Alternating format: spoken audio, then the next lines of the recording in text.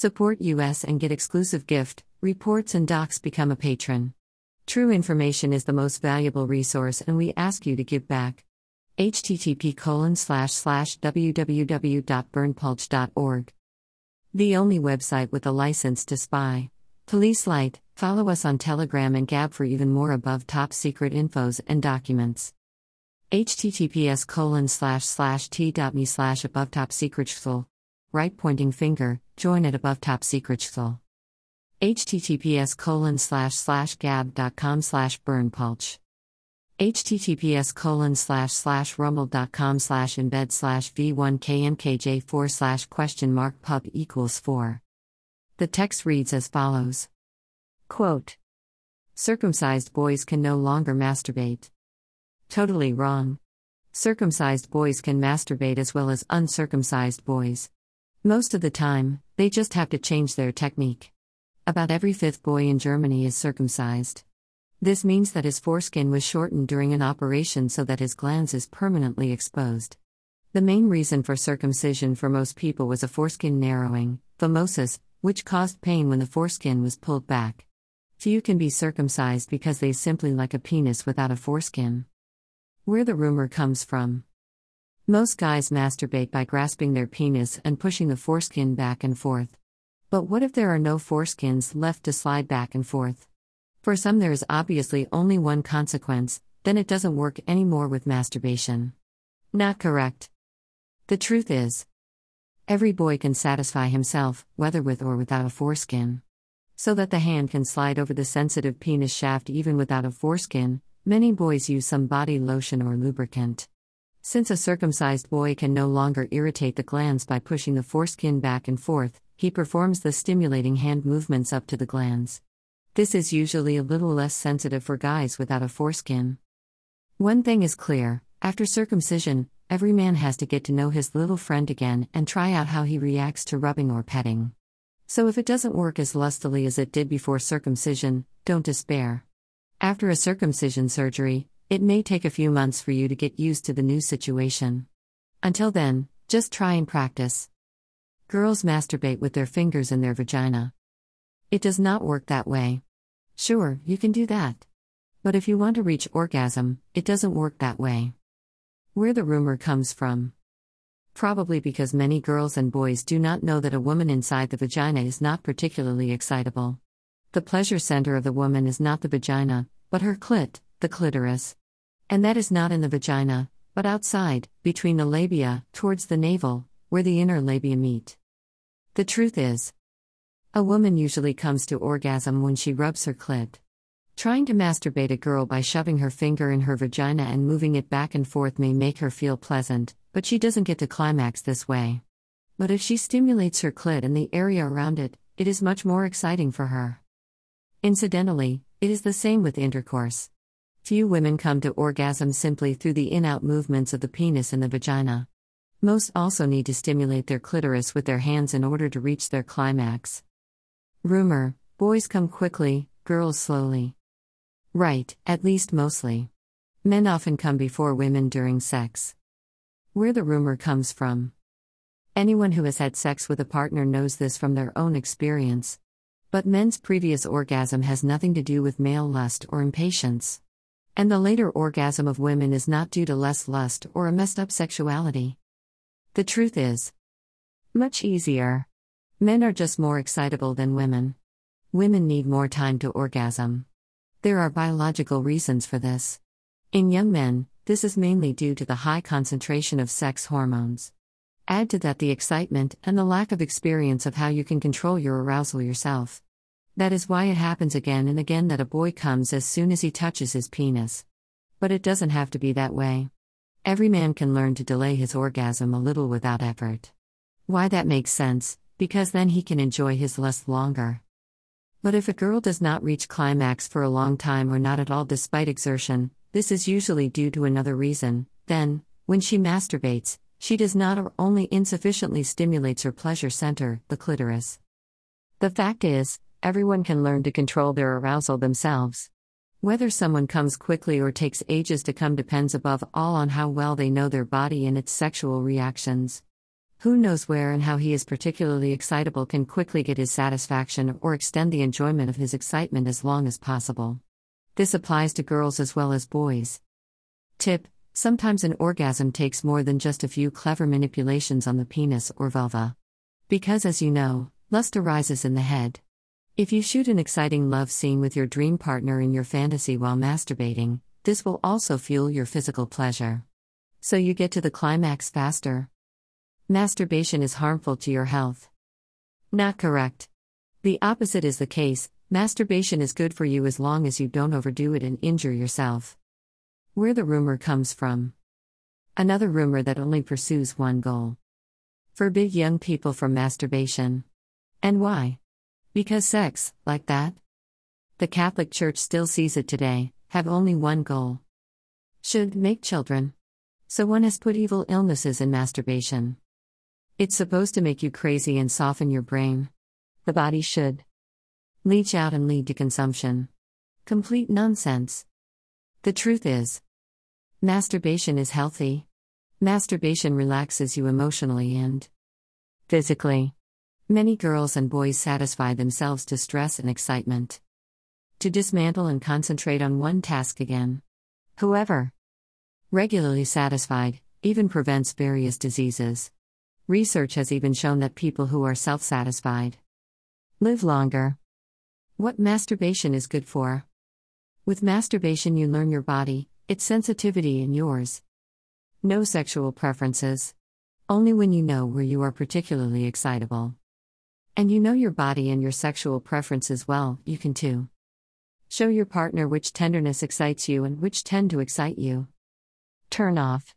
This is a prerequisite for having good and satisfying sex. To have masturbation is immoral. Whether that's right or wrong, that is matter of opinion. Because morals are different. We say masturbation is absolutely not immoral. Where the rumor comes from. Every time has its moral ideas. That would still be in the early 19th century. Dr. Summer Team has been beheaded for his info pages for masturbation. Even in the middle of the 20th century there would have been jail for this. And still. 30 years ago, issues of youth magazines were censored because their masturbation has been described as normal and morally harmless. The truth is, whether masturbation is moral or immoral is a matter of opinion. In a pluralistic society like ours there are different ones. Opinions about whether something is morally acceptable or immoral. Depending on who you ask, you will get different answers. Almost all educators, psychologists, doctors and scientists keep masturbation today for a perfectly normal part of a healthy sex life. On the other hand, masturbation is still considered in some religious contexts sentenced immorally. That's the way it is in a democracy. But the fact is, almost all people satisfy yourself. Some more, some less. And even those who don't are perfectly fine. Masturbation is part of healthy sexual development. 2. This is the only way you can know the sexual reactions of your body. Learn and recognize what is good for you and what is not. So you have to find out for yourself what attitude you want to take for masturbation. The best way is, if you just try it out for yourself. You don't need yourself for that to be ashamed. Too much masturbation can be addictive. No. But some can after relaxation and the addiction to happiness become addictive, which is the masturbation. Triggers. Where the rumor comes from. People can be addicted to many things, addicted to love, to television, or computer games, after cigarettes, alcohol, tablets or illegal drugs, addicted to work, recognition or jealous. Clear that you can become addicted to masturbation. But that's the way it is. It's not easy. It is worth taking a closer look. When are you addicted to masturbation? If you do it every day? Or at least 3 times a day? Or more often? It is not the frequency that is decisive, but the frequency. Intent that is associated with masturbation. Do you do it all the time because you avoid all stress and problems? It becomes a problem in the long run.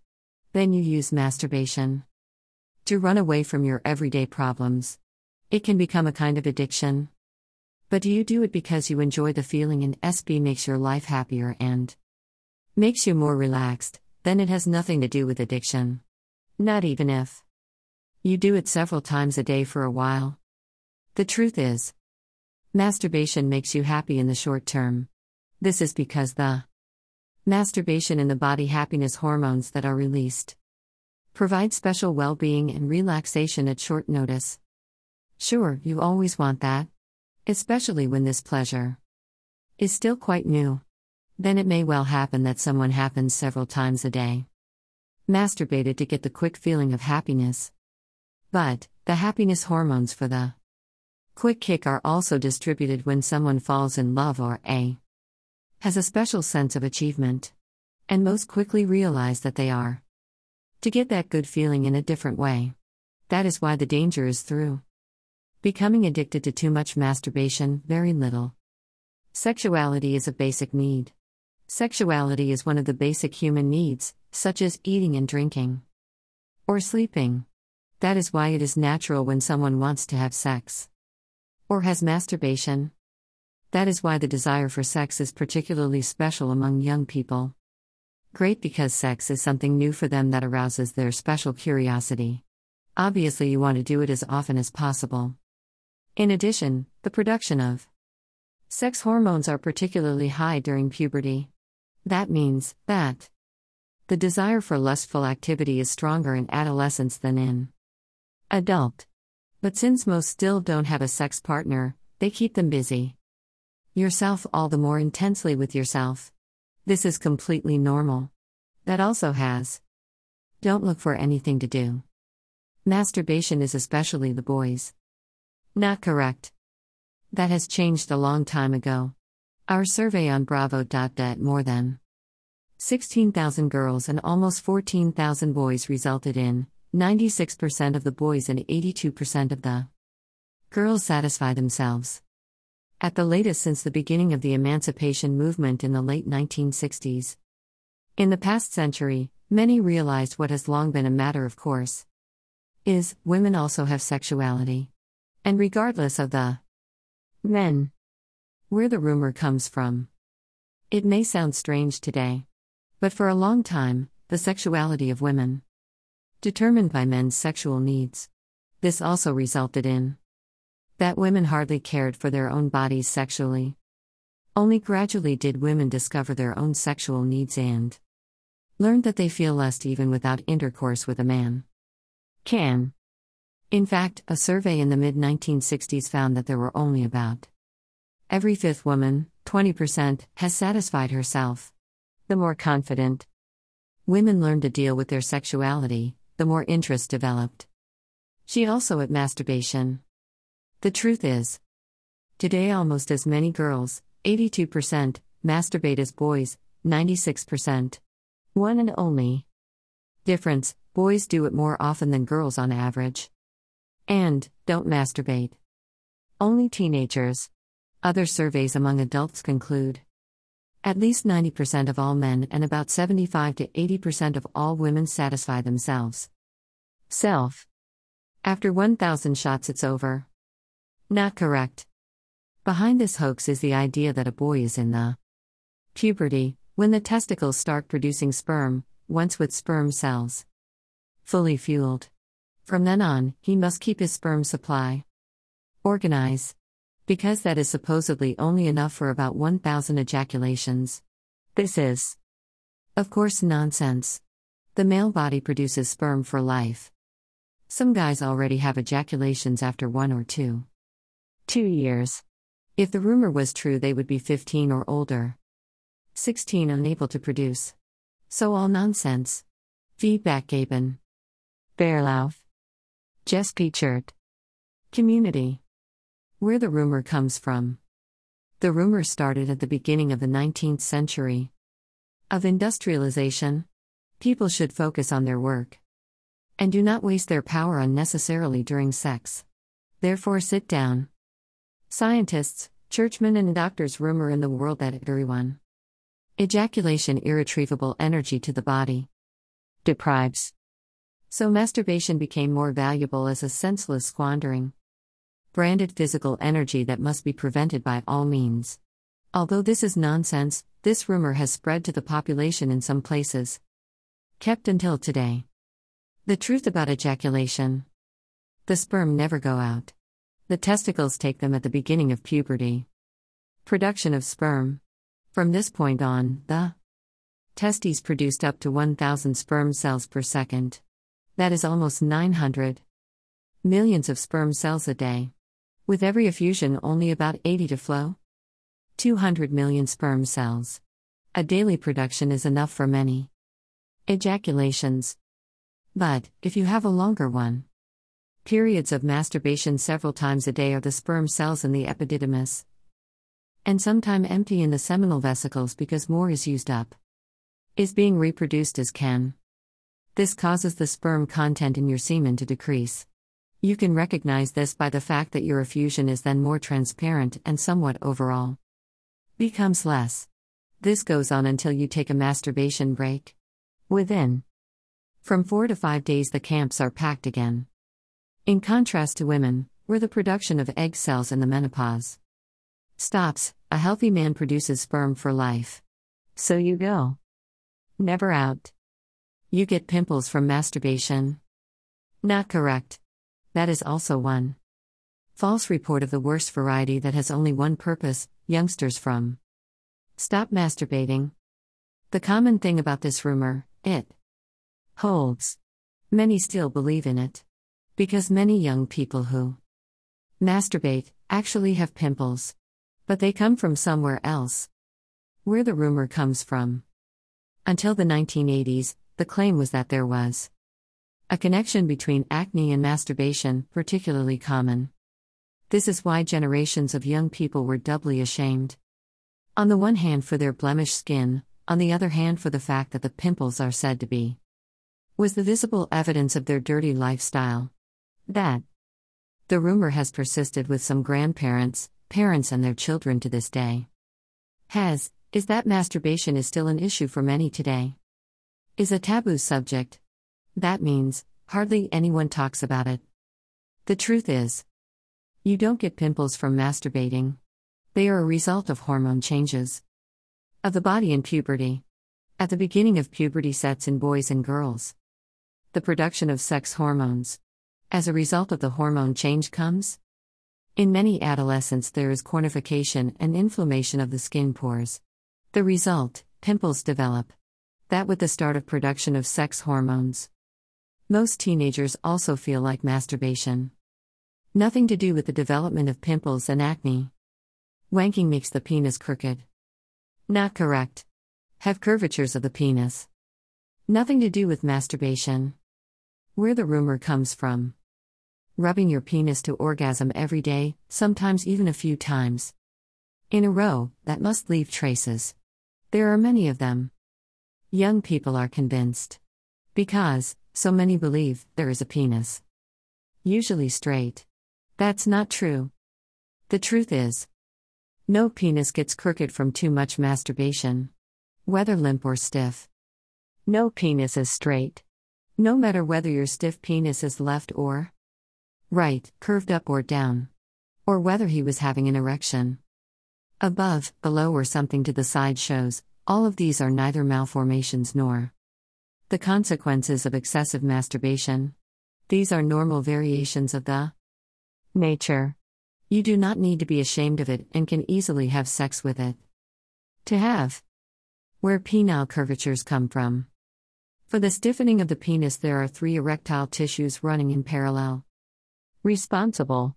2 of them run on the top of the penis, the third dash, which also surrounds the urethra, in the middle of the bottom. When aroused, the erectile tissue fills with blood and stiffens it. Penis. Is one of the erectile tissue a little shorter than the others, what is often the case, then the penis bends slightly during an erection. This direction. This way you can bend in all possible directions. Occurrence. It has nothing to do with masturbation. Only singles do masturbation. Not correct. Masturbation is one very own form of sexuality, which you never quite through partner sex can replace. End of the quote. Below is the profile of Sirocco alias Klaus Morisjad, the author of these lines. The birthday is identical to that of Klaus Morisjad. While Morisjad was born on December 4, 1956, Sirocco was exactly 9 years younger. And the imprint is identical to that of Gamopa.net. The member list. Administrator is Sven Schmidt. And there is the user Gigaful. Look up. In 2013, Morisjad used the alias Sirocco. Here are the server details. Server IP 67.23.163.246. Server location Lockport NY 14094. United States. Domain name Gamopa4Kids.net. Registrar GoDaddy.com Incorporated. Who is server? Whois.godaddy.com. Referral URL http://registrar.godaddy.com. Name server ns57.domaincontrol.com. Name server ns58.domaincontrol.com. Status client delete prohibited. Status client renew prohibited. Status client transfer prohibited. Status client update prohibited. Updated date September 17, 2009. Creation date July 2, 2009. Expiration date July 2, 2011. Become a patron. True information is the most valuable resource, and we ask you to give back. Worse than the Gestapo. Simon Wiesenthal, Nazi hunter, said about the notorious Stasi. Less than a month after German demonstrators began to tear down the Berlin Wall on November 9, 1989, irate East German citizens stormed the Leipzig district office of the Ministry for State Security, MFS, the Stasi, as it was more commonly called. Not a shot was fired, and there was no evidence of street justice as Stasi officers surrendered meekly and were peacefully led away. The following month, on January 15, hundreds of citizens sacked Stasi headquarters in Berlin. Again, there was no bloodshed. The last bit of unfinished business was accomplished on May 31 when the Stasi radioed its agents in West Germany to fold their tents and come home. The intelligence department of the National Volksarmee, NVA, the People's Army, had done the same almost a week earlier, but with what its members thought was better style. Instead of sending the 5-digit code groups that it had used for decades to message its spies in West Germany, the Army group broadcast a male choir singing a children's ditty about a duck swimming on a lake. There was no doubt that the singing spy masters had been drowning their sorrow over losing the Cold War in schnapps. The giggling, word-slurring songsters repeated the refrain 3 times, "Dunk your little head in the water and lift your little tail." This was the signal to agents under deep cover that it was time to come home. With extraordinary speed and political resolve, the divided nation was reunified a year later. The collapse of the despotic regime was total. It was a euphoric time for Germans, but reunification also produced a new national dilemma. Nazi war crimes were still being tried in West Germany, 46 years after World War II. Suddenly, the German government was faced with demands that the communist officials who had ordered, executed, and abetted crimes against their own people, crimes that were as brutal as those perpetrated by their Nazi predecessors, also be prosecuted. The people of the former Deutsche Demokratische Republik, DDR, the German Democratic Republic, as the state had called itself for 40 years, were clamoring for instant revenge. Their wrath was directed primarily against the country's communist rulers, the upper echelon of the Sozialistische Einheitspartei, SED, the Socialist Unity Party. The tens of thousands of second-echelon party functionaries who had enriched themselves at the expense of their co-citizens were also prime targets for retribution. Particularly singled out were the former members of the Stasi, the East German secret police, who previously had considered themselves the shield and sword of the party. When the regime collapsed, the Stasi had 102,000 full-time officers and non-commissioned personnel on its rolls, including 11,000 members of the ministry's own Special Guards Regiment. Between 1950 and 1989, a total of 274,000 persons served in the Stasi. The people's ire was running equally strong against the regular Stasi informers, the Inoffizielle Mitarbeiter, IMs.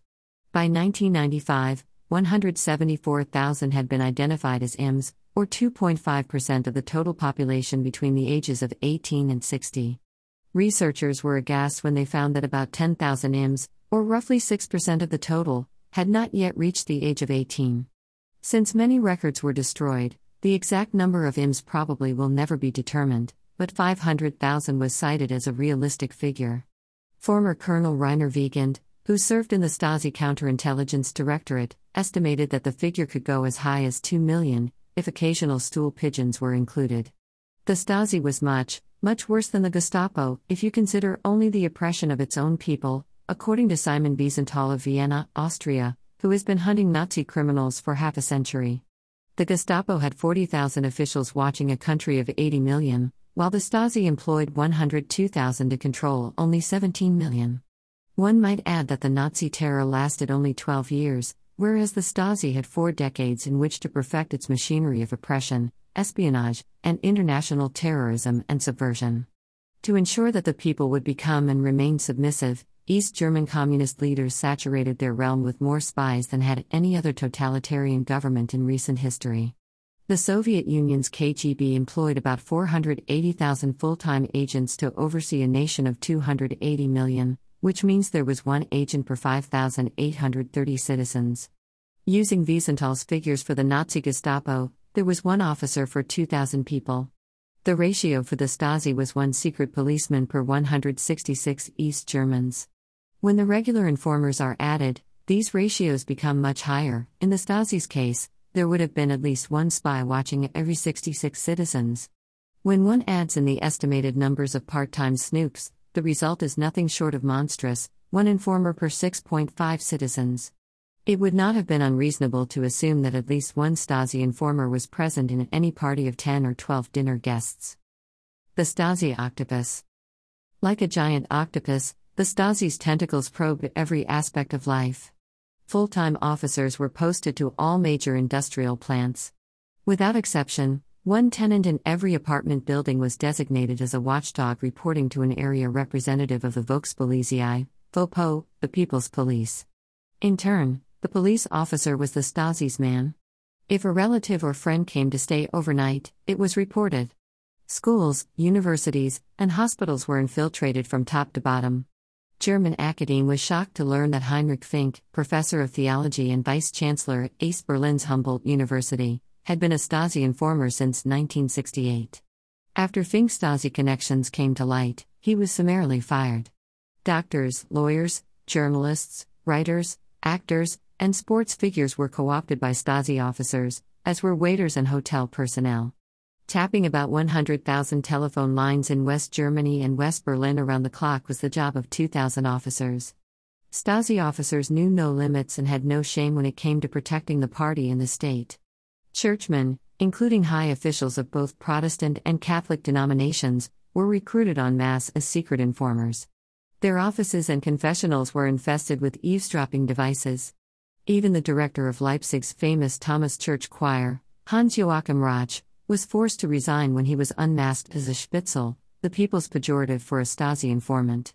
Absolutely nothing was sacred to the secret police. Tiny holes were bored in apartment and hotel room walls through which Stasi agents filmed their suspects with special video cameras. Even bathrooms were penetrated by the communist voyeurs. 8 Like the Nazi Gestapo, the Stasi was the sinister side of Deutsche Gründlichkeit, German thoroughness. After the Berlin Wall came down, the victims of the DDR regime demanded immediate retribution. Ironically, their demands were countered by their fellow Germans in the West who, living in freedom, had diligently built einen demokratischen Rechtsstaat, a democratic state governed by the rule of law. The challenge of protecting the rights of both the victims and the accused was immense, given the emotions surrounding the issue. Government leaders and democratic politicians recognized that there could be no quick fix of communist injustices without jeopardizing the entire system of democratic jurisprudence. Moving too rapidly merely to satisfy the popular thirst for revenge might well have resulted in acquittals or mistrials. Intricate jurisdictional questions needed to be resolved with both alacrity and meticulousness. No German government could afford to allow a perpetrator to go free because of a judicial error. The political fallout from any such occurrence, especially in the East, could prove fatal to whatever political party occupied the Chancellor's office in Bonn at the time. Politicians and legal scholars of the old federal states, or West Germany, counseled patience, pointing out that even the prosecution of Nazi criminals had not yet been completed. Before unification, Germans would speak of Vergangenheitsbewältigung, coming to grips with the past, when they discussed dealing with Nazi crimes. In the reunited Germany, this word came to imply the communist past as well. The two were considered comparable, especially in the area of human rights violations. Dealing with major Nazi crimes, however, was far less complicated for the Germans. Adolf Hitler and his Gestapo and Schutzstaffel SS chief, Heinrich Himmler, killed themselves, as did Luftwaffe chief and Vice-Chancellor Hermann Göring, who also had been the first chief of the Gestapo. The victorious Allies prosecuted the rest of the top leadership at the International War Crimes Tribunal in Nuremberg. 12 were hanged, 3 received life terms, 4 were sentenced to lesser terms of imprisonment, up to 20 years, and 3 were acquitted. The cases of communist judges and prosecutors accused of Rechtsbeugung, perversion of justice, are more problematic. According to Franco Werkenthin, a Berlin legal expert charged with analyzing communist crimes for the German parliament, those sitting in judgment of many of the accused face a difficult task because of the general failure of German justice after World War II. Not a single judge or prosecutor who served the Nazi regime was brought to account for having perverted justice, even those who had handed down death sentences for infringements that in a democracy would have been considered relatively minor offenses. Werkenthin called this phenomenon die Jauke der Justiz, the cesspool of justice. Of course, the crimes committed by the communists were not nearly as heinous as the Nazis' extermination of the Jews, or the mass murders in Nazi-occupied territories. However, the communists' brutal oppression of the nation by means including murder alongside legal execution put the said leadership on a par with Hitler's gang. In that sense, Walter Ulbricht or Erich Honecker, Ulbricht's successor as the party's Secretary-General and head of state, and secret police chief Erich Mielke can justifiably be compared to Hitler and Himmler, respectively. Arrest warrants were issued for Honecker and Mielke. The Soviet government engineered Honecker's escape to Moscow, where he became the ward of Soviet President Mikhail S. Gorbachev. When the Soviet Union crumbled, the new Russian President Boris Yeltsin expelled Honecker. He was arrested on his return to Germany, but a court decided against a trial when he was diagnosed with liver cancer. Honecker flew to Chile with his wife Margot to live with their daughter, a Chilean citizen by marriage. His exile was short, and he died in 1994. Mielke was not so fortunate. His KGB friends turned their backs on him. He was tried in Germany for the 1931 murder of 2 police officers, found guilty, and sentenced to 6 years in prison. Other charges, including manslaughter, were dismissed because of his advanced age and poor health. 3 other members of the 21-member ruling Politburo also had been tried. Former Defense Minister Heinz Kessler was convicted of manslaughter in connection with the order to kill people who were trying to escape to the West. He received a 7.5-year term. 2 others, members of the Central Committee and the National Defense Council, were tried with Kessler and sentenced to 7.5 years and 5 years, respectively. Politburo member Harry Tisch, who was also head of the Communist Trade Union, was found guilty of embezzlement and served 18 months. 6 others, including Egon Krenz, Honecker's successor as party chief, were charged with manslaughter. Krenz was found guilty, and on August 25, 1997, was sentenced to 6.5 years in prison. However, 8 years after reunification, many of the 165 members of the Central Committee have not yet been put under investigation. In 1945, Nazis holding comparable or lesser positions were subject to automatic arrest by the Allies. They spent months or even years in camps while their cases were adjudicated. Moreover, the Nuremberg Tribunal branded the Reich and its core of political leaders, SS, Security Service, SD, Secret State Police, Gestapo, SA, Stormtroopers, and Armed Forces High Command criminal organizations. Similarly, sweeping actions against communist leaders and functionaries such as Stasi officers were never contemplated, even though tens of thousands of political trials and human rights abuses have been documented. After the East German regime fell, German judicial authorities scrupulously avoided the appearance of waging witch hunts or using the law as a weapon of vengeance. Prosecutors and judges made great efforts to be fair, often suspending legal action while requesting rulings from the Supreme Court on possible constitutional conflicts. The victims of oppression clamored for revenge and demanded speedy prosecution of the erstwhile tyrants. They had little patience for a judicial system that was handicapped by a lack of unblemished and experienced criminal investigators, prosecutors, and judges. Despite these handicaps, the Berlin Central Police Investigations Group for Government Criminality, mindful that the statute of limitations for most communist crimes would expire at the end of 1999, made significant progress under its director Manfred Kittlaus, the able former director of the West Berlin State Police.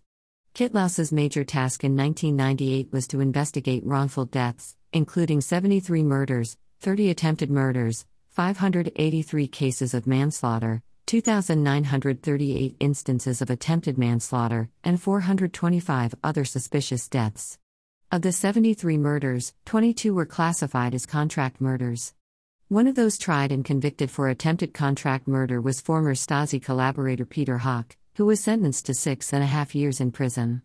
The 52-year-old Hock took part in the Stasi's 1981 Operation Scorpion, which was designed to pursue people who helped East Germans escape to the West.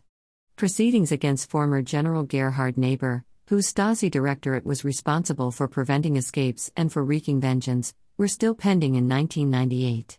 Peter Hock's murder plot was hatched after he befriended Wolfgang Welsch and his family. Welsch was a thorn in the side of the Stasi because of his success in smuggling people out of the DDR. Hock joined Welsch and the latter's wife and 7-year-old daughter on a vacation in Israel, where he mixed a gram of thallium, a highly poisonous metallic chemical element used in rat poison, into the hamburgers he was preparing for a meal. Welsch's wife and daughter vomited immediately after ingesting the poison and recovered quickly. Welsch suffered severe after-effects, but eventually recovered. He had consumed a large amount of beer with the meal, and an expert testified that the alcohol had probably flushed the poison from his system. Berlin Prosecutor General Christoph Schafkin revealed that after the DDR's demise 15,200 investigations had been launched, of which more than 9,000 were still active at the beginning of 1995.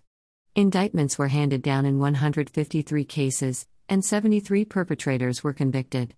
Among those convicted were the aforementioned Politburo members as well as a number of border guards who had killed people who were trying to escape to the West. Despite widespread misgivings about the judicial failures in connection with some Nazi crimes, a number of judges and prosecutors were convicted and jailed for up to 3 years for perversion of justice. In collusion with the Stasi, they had requested or handed down more severe sentences in political cases, but that the state could collect greater amounts when the convicts were ransomed by the West German government. The amount of ransom paid was governed by the time a prisoner had been sentenced to serve. The enormity of the task facing judicial authorities in reunified Germany becomes starkly evident when one examines the actions they have taken in all 5 former East German provinces and in East Berlin. From the end of 1990 to July 1996, 52,050 probes were launched into charges of murder, attempted murder, manslaughter, kidnapping, election fraud, and perversion of justice. A total of 29,557 investigations were halted for various reasons including death, severe illness, old age, or insufficient evidence. In those 5.5 years, there were only 139 convictions. The problem is even more staggering when cases of espionage are included. Between 1990 and 1996, the Office of the Federal Prosecutor General launched 6,641 probes, of which 2,431 were terminated before trial, most due to the statute of limitations. Of 175 indictments on charges of espionage, 95 resulted in convictions. In addition to the cases handled at the federal level, the Prosecutor General referred 3,926 investigations to state authorities, who terminated 3,344 without trial. State courts conducted 356 trials, resulting in 248 convictions. Because the statute of limitations for espionage is 5 years, the Prosecutor General's office told me in 1997 it was unlikely that more espionage trials would be conducted. It is important to emphasize the difference between the statute's application to so-called government crimes committed in East Germany before the collapse and to crimes, such as espionage, committed in West Germany. The Unification Treaty specifically permits the belated prosecution of individuals who committed acts that were punishable under the East German Criminal Code and who due to official connivance were not prosecuted earlier. There is no statute of limitations for murder. For most other crimes the limit is 5 years, however, due to the obstacles created by previous government connivance, The German parliament in 1993 doubled this time limit for prosecution of the more serious crimes. At the same time, the parliament decreed that all cases must be adjudicated by the end of 2002. For less serious offenses, the statute would have run out on December 31, 1997, but the parliament extended it to 2000. A number of politicians, jurists, and liberal journalists pleaded for a general amnesty for crimes committed by former DDR leaders and Communist Party functionaries. A former West German Supreme Court judge, Ernst Reinholz, said the sharp sword of justice prevents reconciliation. Schafkin, the Berlin prosecutor general, had this answer for the former High Court judge and other amnesty advocates. I cannot agree. We are raising no special, sharp sword against East Germans. We must pursue state-sponsored injustice in exactly the same manner as we do when a thief steals or when one human being kills another. If one wants to change that, then we would have to do away with the entire criminal justice system, because punishment always hurts. We are not criminalizing an entire people but only an ever-shrinking, small portion. German Foreign Minister Klaus Kinkel, who was West Germany's Minister of Justice when the nation was unified, said this at a session of parliament in September 1991, "We must punish the perpetrators. This is not a matter of a victor's justice. We owe it to the ideal of justice and to the victims. All of those who ordered injustices and those who executed the orders must be punished, the top men of the set as well as the ones who shot people at the wall." Aware that the feelings against communists were running high among their victims, Kinkel pointed to past revolutions after which the representatives of the old system were collectively liquidated. In the same speech before Parliament, he said, "Such methods are alien to a state ruled by law. Violence and vengeance are incompatible with the law in any case. At the same time, we cannot tolerate that the problems are swept under the rug as a way of dealing with a horrible past, because the results will later be disastrous for society. We Germans know from our own experience where this leads. Jewish philosophy formulates it in this way: the secret of redemption is called remembering." Defense attorneys for communist officials have maintained that the difficulty lies in the fact that hundreds of thousands of political opponents were tried under laws of the DDR.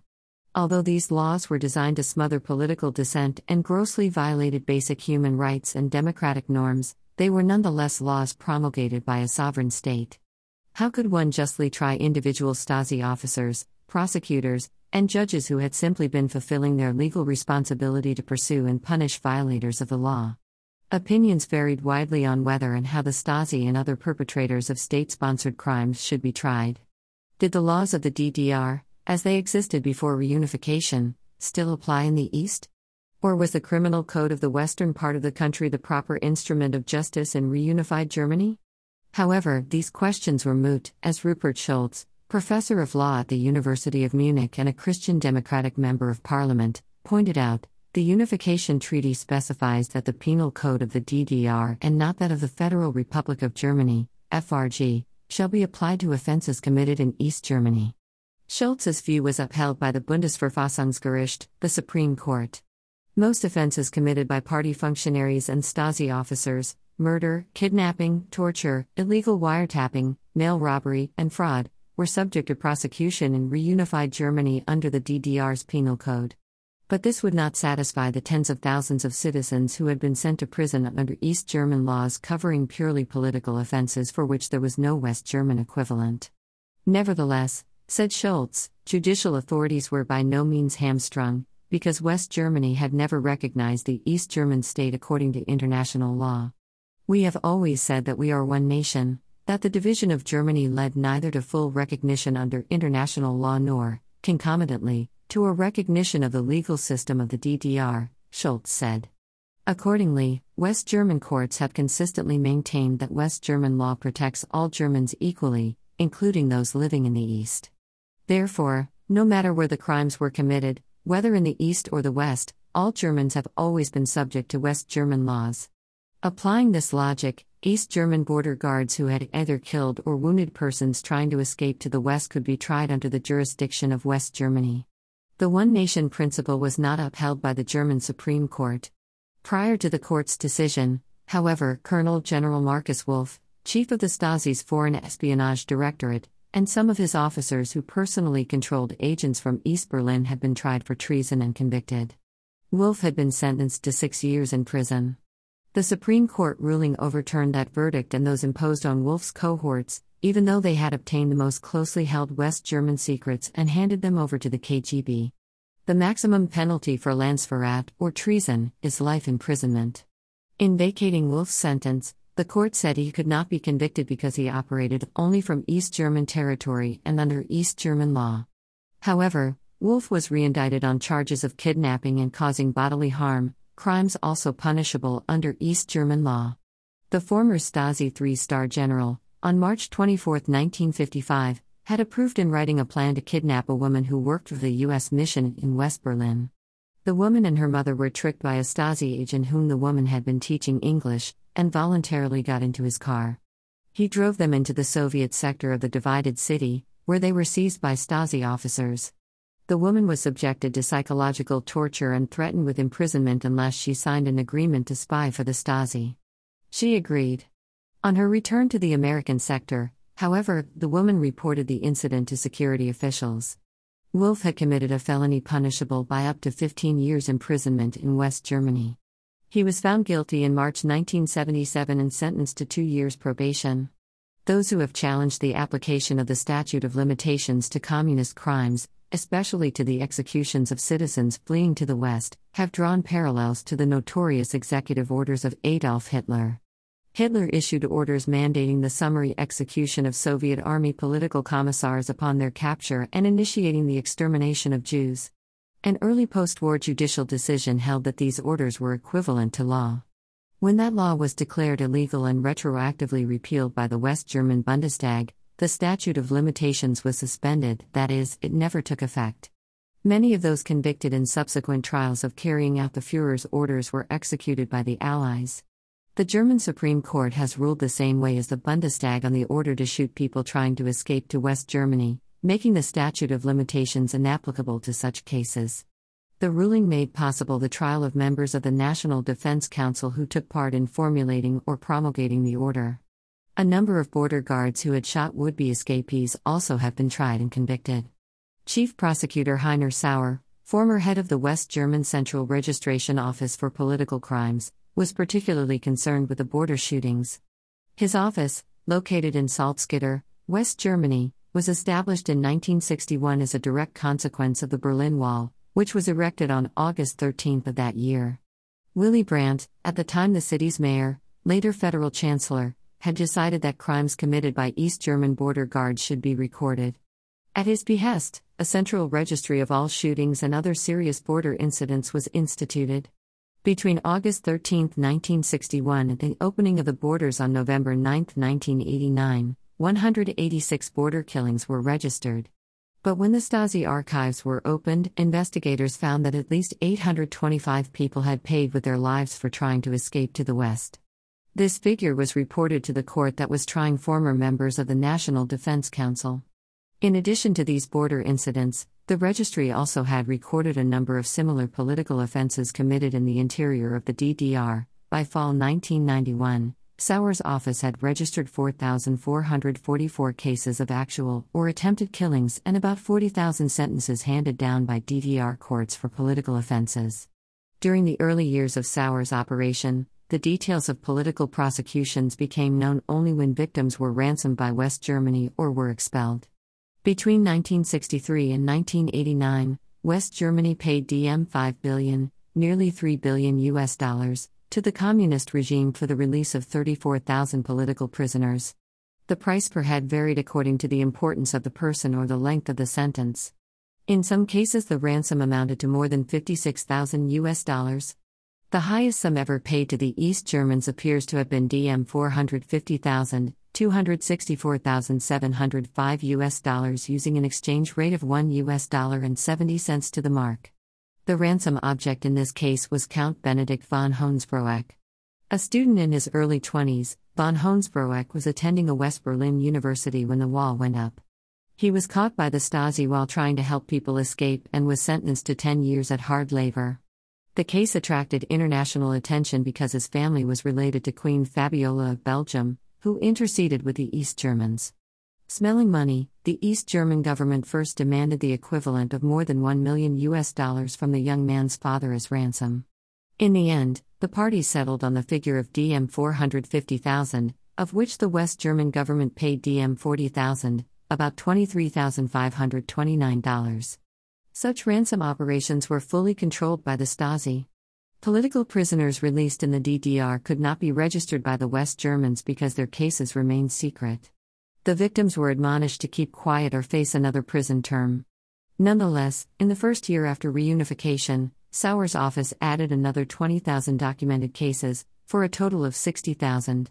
Sauer said he believed the final figure of all political prosecutions would be somewhere around 300,000. In every case, the Stasi was involved either in the initial arrest or in pretrial interrogations during which confessions were usually extracted by physical or psychological torture, particularly between the mid-1940s and the mid-1960s. Until 1987, the DDR imposed the death penalty for a number of capital crimes, including murder, espionage, and economic offenses. But after the mid-1950s, nearly all death sentences were kept quiet and executions were carried out in the strictest secrecy, initially by guillotine and in later years by a single pistol shot to the neck. In most instances, the relatives of those killed were not informed either of the sentence or of the execution. The corpses were cremated and the ashes buried secretly, sometimes at construction sites. In reporting about one executioner who shot more than 20 persons to death, the Berlin newspaper Bildzeitung said that a total of 170 civilians had been executed in East Germany. However, Franco Werkenthin, the Berlin official investigating DDR crimes, said he had documented at least 300 executions. He declined to say how many were for political offenses, because he had not yet submitted his report to Parliament. But it was substantial, he told me. The true number of executions may never be known because no complete record of death sentences meted out by civil courts could be found. Other death sentences were handed down by military courts, and many records of those are also missing. In addition, German historian Günter Buch believes that about 200 members of the Stasi itself were executed for various crimes, including attempts to escape to the West. Safeguarding human dignity? The preamble to the East German Criminal Code stated that the purpose of the code was to safeguard the dignity of humankind, its freedom and rights under the aegis of the criminal code of the socialist state, and that a person can be prosecuted under the criminal code only in strictest concurrence with the law. However, many of the codified offenses for which East German citizens were prosecuted and imprisoned were unique to totalitarian regimes, both fascist and communist. Moreover, certain sections of the code, such as those on treasonable relaying of information and treasonable agent activity, were perversely applied, landing countless East Germans in maximum security penitentiaries. The victims of this perversion of justice usually were persons who had requested legal exit permits from the DDR authorities and had been turned down. In many cases, their crime was having contacted a Western consulate to inquire about immigration procedures. Sentences of up to 2.5 years hard labor were not unusual as punishment for such inquiries. Engaging in propaganda hostile to the state was another punishable offense. In one such case, a young man was arrested and prosecuted for saying that it was not necessary to station tanks at the border and for referring to border fortifications as nonsense. During his trial, he admitted to owning a television set on which he watched West German programs and later told friends what he saw. One of those friends had denounced him to the Stasi. The judge considered the accused's actions especially egregious and sentenced him to 1.5 years at hard labor. Ironically, another part of this section of the Criminal Code decreed that glorifying militarism also was a punishable offense, although the DDR itself glorified its people's army beyond any Western norm. That army was clad in uniforms and insignia identical to those of the Nazi Wehrmacht, albeit without eagles and swastikas. The helmets, too, were differently shaped, but the Prussian goose step was regulation during parades. A 19-year-old who had placed a sign in an apartment window reading "When justice is turned into injustice, resistance becomes an obligation," was rewarded with 22 months in the penitentiary. Earlier, the youth had applied for an exit visa and had been turned down. A 34-year-old father of 2 who also had been denied permission to leave the workers' and peasants' state with his family similarly advertised that fact with a poster reading "We want to leave, but they won't let us." The man went to prison for 16 months. The crimes of both men were covered by a law on interference in activities of the state or society. 2 letters, one to a friend in West Germany, seeking assistance to legally emigrate to the West, and another containing a similar appeal. The Chief of State Honecker brought a 4-year sentence to their writer, who was convicted under 2 laws, those on establishing illegal contacts, writing to his friend, and on public denigration, writing to Honecker. The Stasi had illegally intercepted both letters. The East German party chiefs were not content to rely only on the Stasi's millions of informers to ferret out anti-state sentiments. Leaving nothing to chance, they created a law that made the failure to denounce fellow citizens a crime punishable by up to 5 years imprisonment. One man was sentenced to 23 months for failing to report that a friend of his was preparing to escape to the West. The mandatory denunciation law had its roots in the statutes of the Socialist Unity Party, which were published in the form of a little red booklet.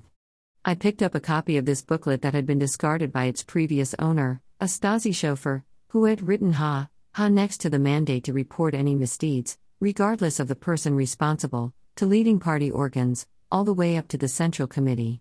Rupert Schulz, member of parliament and professor of law at the University of Munich, said many East Germans feel there is little determination among their Western brethren to bring the Stasi criminals to trial. In fact, we already have heard many of them say that the peaceful revolution should have been a bloody one instead, so they could have done away with their tormentors by hanging them post-haste, Schulz told me. The Reverend Joachim Gauck, minister to a Lutheran parish in East Germany, shared the people's pessimism that justice would be done. Following reunification, Gauck was appointed by the Bonn government as its special representative for safeguarding and maintaining the Stasi archives. We must at least establish a legal basis for finding the culprits in our files, Gauck told me. But it will not be easy. If you stood the millions of files upright in one line, they would stretch for 202 kilometers, about 121 miles. In those files you can find an unbelievable number of Stasi victims and their tormentors.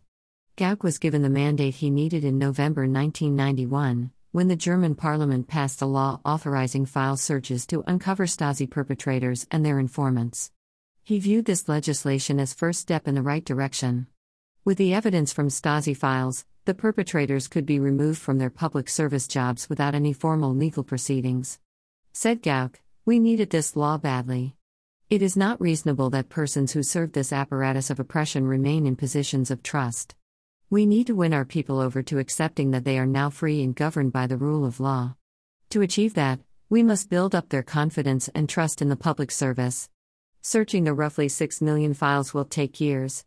A significant number of the dossiers are located in repositories of the Stasi regional offices, sprinkled throughout eastern Germany. To put the files at the Berlin Central Repository in archival order would take one person 128 years. The job might have been made easier had the last DDR government not ordered the burning of thousands of Stasi computer tapes, ostensibly to forestall a witch hunt. Thousands of files dealing with espionage were shredded and packed into 17,200 paper sacks. These were discovered when the Stasi headquarters was stormed on January 15, 1990.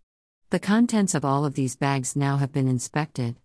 It took 2 workers between 6 and 8 weeks to go through one bag. Then began the work of the puzzlers, putting the shredded pieces together. By the middle of 1997, fewer than 500 bags of shredded papers had been reconstructed, into about 200,000 pages. Further complicating matters was the lack of trained archivists and experts capable of organizing these files, to say nothing of the 37.5 million index cards bearing the names of informers as well as persons under Stasi surveillance, and interpreting their contents. Initially, funding for a staff of about 550 individuals was planned, at a total of about $24.5 million annually, about $15 million using an exchange rate of $1.60. By 1997, the budget had grown to $137 million and the staff to 3,100. Stasi victims and citizens who had been under surveillance were allowed to examine their Stasi files. Within 4 years of reunification, about 860,000 persons had asked to inspect their case files, with 17,626 of those requests being received in December 1994 alone. By 1997, 3.4 million people had asked to see their files. Countless civil suits were launched when victims found the names of those who had denounced and betrayed them, and many family relationships and friendships were destroyed. The rehabilitation of Stasi victims and financial restitution to them was well underway, But Gap believed that criminal prosecution of the perpetrators would continue to be extremely difficult. We can already see that leading said functionaries who bear responsibility for the inhumane policies, for which they should be tried, are instead accused of lesser offenses such as corruption. It is actually an insult to democracy that a man like Harry Tisch is tried for embezzlement, and not for being a member of the Politburo, where the criminal policies originated. The Stasi Files law, as it is popularly known, also made it possible to vet parliamentarians for Stasi connections. Hundreds were fired or resigned, and a few committed suicide, when it was discovered that they had been Stasi informants. Among those who resigned was Lothar de Maizière, the last premier of the DDR, who signed the unification agreement with West German Chancellor Helmut Kohl. He was a member of the East German version of the Christian Democratic Union, which, like all non-communist parties in the Eastern Bloc, had been totally co-opted by the regime. After reunification, he moved into parliament and was awarded the vice-chairmanship of Kohl's Christian Democratic Union. A lawyer, de Maizière had functioned for years as an informer, under the cover name Cerny. De Maizière at first denied he was Cerny, but the evidence was overwhelming. It was de Maizière's government that had ordered the destruction of the Stasi computer tapes. The communist political survival. De Maizière, who had been a driving force behind prompt reunification, soon passed into oblivion, but 20 members of the old Communist Party, the SED, are still members of parliament. The SED changed its name in late 1989, when the DDR was collapsing, to the Party of Democratic Socialism (PDS). Its new leadership arrogantly dismissed their bloody past as irrelevant now that the word democratic had been adopted as part of their party's name. If the elections of summer 1990 had taken place just a few months later and thus had been conducted under the law of reunified Germany, these individuals would not have won parliamentary seats. The West German electoral rules governing the proportional representation system require that a party garner at least 5% of the vote before it may enter parliament. In addition to choosing a party, voters cast a second ballot for a specific person. This is called a direct mandate. If any party falls below 5% but gets at least 3 direct mandates, that party is seated in parliament. As a one-time compromise in consideration of East Germany's smaller population, the Bonn government accepted a 3% margin of party votes. Even so, the PDS barely made it into parliament. In the 1994 general election, the first after reunification, the party polled 4.4%. Had it not been for the votes electing 4 persons by direct mandate, the PDS would have been excluded. The direct mandates all came from East Berlin districts heavily populated by unemployed, former Communist Party and government officials. One of the men elected directly was Gregor Gysi, a communist lawyer who had been accused of informing on his clients to the Stasi. Gysi denied the allegations and had obtained a temporary injunction barring a former East German dissident from making the assertion. However, a Hamburg court lifted the injunction in December 1994 on the basis of Stasi documents that indicated Gysi had no case. Another candidate directly elected to parliament was Stefan Heym, a German-born writer who had emigrated to the United States after Hitler came to power, had changed his name from Helmut Flick, and had become a U.S. citizen. He served in the U.S. Army as an officer during World War II, but switched sides in 1952 to live in East Germany, forfeiting his U.S. citizenship, in order to become an East German citizen and a member of the Communist Party. A year later, on June 17, 1953, the East German people rose up in a revolt that was crushed by the Red Army. Had it not been for the intervention of the Soviets, Heym wrote afterward in the communist daily newspaper Berliner Zeitung, the American bombing would have already begun. The shots against the rebels were fired to prevent war, rather than begin one. And when Stalin died, just 4 months earlier, Heym used the same newspaper to mourn the butcher of an estimated 20 million people as the most loved man of our times. Finally, in a speech on January 31, 1995, at a demonstration marking the 62nd anniversary of the Nazi takeover, the unrepentant Heym, now 82 years old, had the gall to say that the present climate in Germany was very similar to that in 1933, and this frightens me. It was a grotesque spectacle when Heym was accorded the honor of delivering the opening address of the 1965 parliamentary session traditionally reserved for the body's oldest member.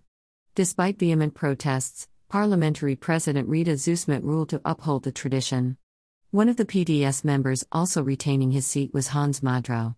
Madrow, a veteran communist, was said district secretary in Dresden. It was a most powerful communal political position. Modrow was a vital cog in the apparatus of state repression. The local Stasi chief, Major General Horsboom, reported directly to him. Modrow was the one who ordered the VoPo, the People's Police, to resort to violence in putting down massive protests during the turbulent days in fall 1989, just before the Berlin Wall fell. Hundreds of protesters were severely beaten and jailed. Boom, the Dresden Stasi boss, was found shot dead in his office in early 1990, just before he was to appear before a commission that had been convened to settle the future of the communist state. His death was listed as a suicide. However, an unsubstantiated rumor has it that he was murdered to prevent him from testifying about Modrow's despotic rule. Modrow was found guilty of election fraud in May 1993. The DDR hierarchy, according to the evidence, had ordered that the number of votes opposing the official slate in the 1989 election had to be fewer than in 1985. Modrow reported that only 2.5% of the ballots in his district were cast in opposition, but the true number was at least 4 times higher. The judge issued him a mere rebuke, refusing to imprison or fine him. The Federal High Court, which reviews sentences, ordered in November 1994 that Modrow stand trial again because the sentence was too mild. After a new trial in 1996 on charges of perjury, Modrow was sentenced to 6 months probation. A year later, Parliament was still considering whether he should be deprived of his seat. Unlike the Nazi Party's finances and property, which were confiscated by the victorious Allies and turned over to the First West German government in 1949, the SED's millions were inherited by the PDS, which spirited part of those funds out of the country when the East German government collapsed. The PDS also became custodian of the archives of the SED and refused anyone outside the party access to them. Shortly after reunification, in 1990, the courts ruled that the archives were state property. Judicial authorities as well as scholars were permitted to research them. Nevertheless, the SED archives were almost lost. In 1994, the German news magazine Focus discovered a letter dated March 1991, sent by Gregor Gysi in the capacity of PDS party chief to Vladimir A. Ivashko, Assistant Secretary General of the Soviet Union's Communist Party. In this letter, Gysi pleaded with Soviet leaders either to put pressure on German Chancellor Helmut Kohl to return the archive to the PDS, or if Kohl felt this was politically impossible, to destroy it. The opening of the archive, Gysi wrote, was a genuine catastrophe, because it contained many secret documents. Publication of the documents would have extremely unpleasant results not only for the PDS but for the Communist Party of the Soviet Union as well, Gysi wrote. But his Soviet friends were no longer able to help him. The archive holds documents on Politburo decisions and directives that might prove crucial in prosecuting the former East German party hierarchy. In the end, the PDS offered to settle for 20% of the SED's ill-gotten funds, forfeiting the rest as a gesture of goodwill toward the new state. Not all observers were impressed by this compromise. Peter Gohweiler, Bavaria's Minister for Development and Ecological Affairs at the time of reunification, and a member of the Christian Democratic Party, demanded that the PDS and the Deutsche Kommunistische Partei, DKP, the West German Communist Party, be outlawed. Every month we learn of new crimes committed by the SED, terrible things, gruesome things, Gohweiler said. We cannot tolerate a successor organization to such an extremely criminal gang. Now it seems the Stasi is back again in business after transforming it into the cyber Stasi of the 21st century. The serial betrayer and cyberstalker Klaus Maurischat is on the run again. The latest action against him, see below, caused him to react in a series of fake statements and press releases, one more absurd than the other. Insider analyzed that his criminal organization Go-Mo-Pa is about to fade away.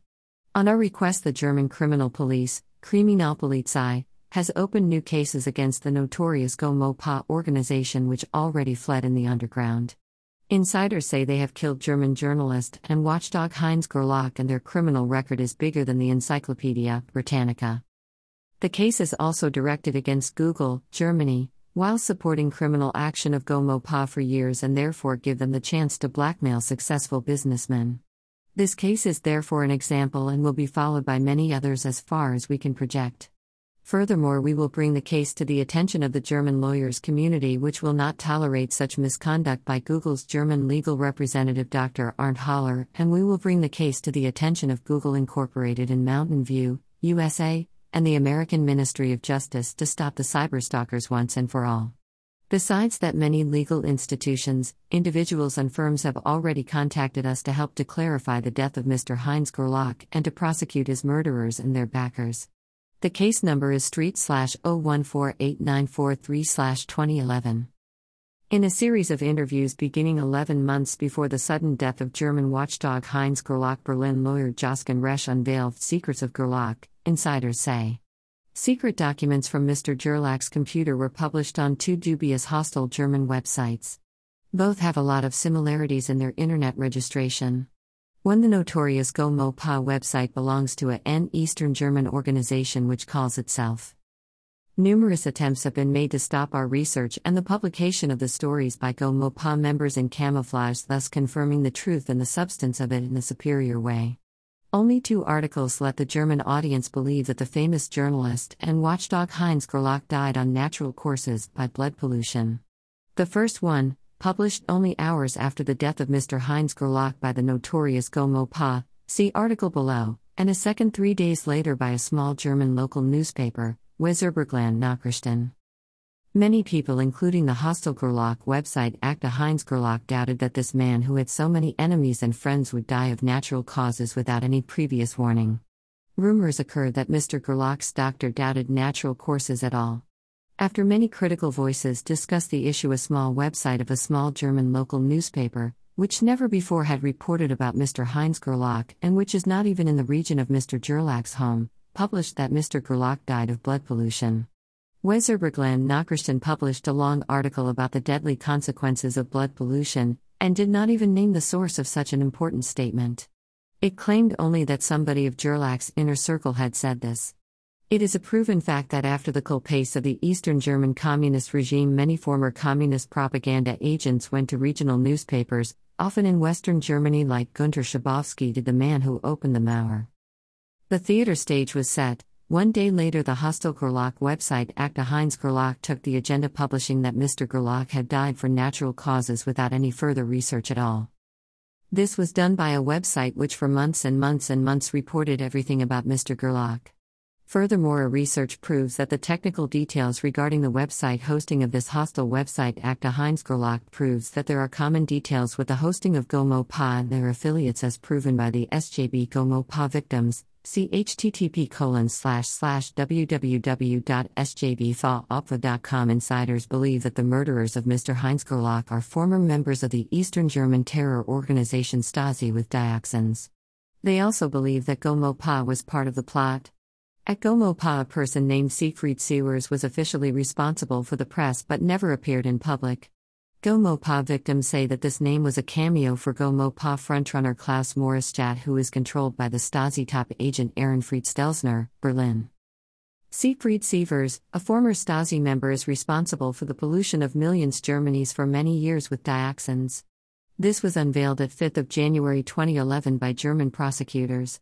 The victims say that Maurischat, probably also a Stasi cameo, and Sewers were in contact, as Sewers acted as Stasi agent, and was in fact already a specialist in dioxins under the communist terror regime in Eastern Germany. Furthermore, the Stasi top agent Ehrenfried Stelzner disguised as professor for criminal studies during the communist regime at the Eastern Berlin Humboldt University. Background: the man behind the Berlin lawyer Johann Resch and his activities is Ehrenfried Stelzner, former Stasi top officer in Berlin and professor for criminal studies at the Eastern Berlin Humboldt University during the communist regime. The SJB Go-Mo-Pa victims say, www.sjbfaopfa.com, is responsable for the killing of German watchdog and journalist Heinz Gerlach. These informations stem from various sources who were close to the criminal organization of Go-Mo-Pa in the last years. The SJB Go-Mo-Pa say that the well-known German watchdog and journalist Heinz Gerlach was killed by former Stasi members with dioxins. Polychlorinated dibenzodioxins, PCDDs, or simply dioxins, are a group of organic polyhalogenated compounds that are significant because they act as environmental pollutants. They are commonly referred to as dioxins for simplicity in scientific publications because every PCDD molecule contains a dioxin skeletal structure. Typically, the p-dioxin skeleton is at the core of a PCDD molecule, giving the molecule a dibenzo p-dioxin ring system. Members of the PCDD family have been shown to bioaccumulate in humans and wildlife due to their lipophilic properties, and are known teratogens, mutagens, and confirmed, averred, human carcinogens. They are organic compounds. Dioxins build up primarily in fatty tissues over time, bioaccumulate, so even small exposures may eventually reach dangerous levels. In 1994, the U.S. EPA reported that dioxins are a probable carcinogen, but noted that non-cancer effects, reproduction and sexual development, immune system, may pose an even greater threat to human health. TCDD, the most toxic of the dibenzodioxins, is classified as a Group 1 carcinogen by the International Agency for Research on Cancer, IARC. In 2004, a notable individual case of dioxin poisoning, Ukrainian politician Viktor Yushchenko was exposed to the second largest measured dose of dioxins, according to the reports of the physicians responsible for diagnosing him. This is the first known case of a single high dose of TCDD dioxin poisoning, and was diagnosed only after a toxicologist recognized the symptoms of chloracne while viewing television news coverage of his condition. German dioxin scandal. In January 2011, about 4,700 German farms were banned from making deliveries after tests at the Harl und Gensch plant in the state of Schleswig-Holstein showed high levels of dioxin. Again, this incident appears to involve PCBs and not PCDDs at all. Dioxin were found in animal feed and eggs in many farms. The person who is responsible for this, Siegfried Sievert, is also a former Stasi agent. At Gomopa, the notorious Eastern Berlin press agency, see article below, one of the henchmen acted under the name of Siegfried Sievert. Further evidence for the killing of Mr. Heinz Gerlach is provided by the SJB Gomopa victims by analyzing the dubious role of former Stasi top agent Ehrenfried Stelzer, also a former professor for crime studies under the communist regime in Eastern Germany, and the dubious role of Detective Medar Fuschgruber. Both are closely tied to the dubious Gomopa and Berlin lawyer Johann Resch. According to the SJB Gomopa victims, is Berlin lawyer Johann Resch the mastermind of the criminal organization Gomopa 2. The victims state that they have a source inside Gomopa who helped them discover the shocking truth. The so-called Deep Throat from Berlin has information that Resch had the idea to found the criminal organization Gomopa and use non-existing Jewish lawyers named Goldman, Morgenstern and Partner as camouflage. Their office in Madison Avenue, New York, is a mailbox. This is witnessed by a German expatriate, a lawyer, whose father, Heinz Gerlach, died under strange circumstances. Resch seems to use Gomopa as an instrument to blackmail parts of the German property and investment section. Email address. Subscribe.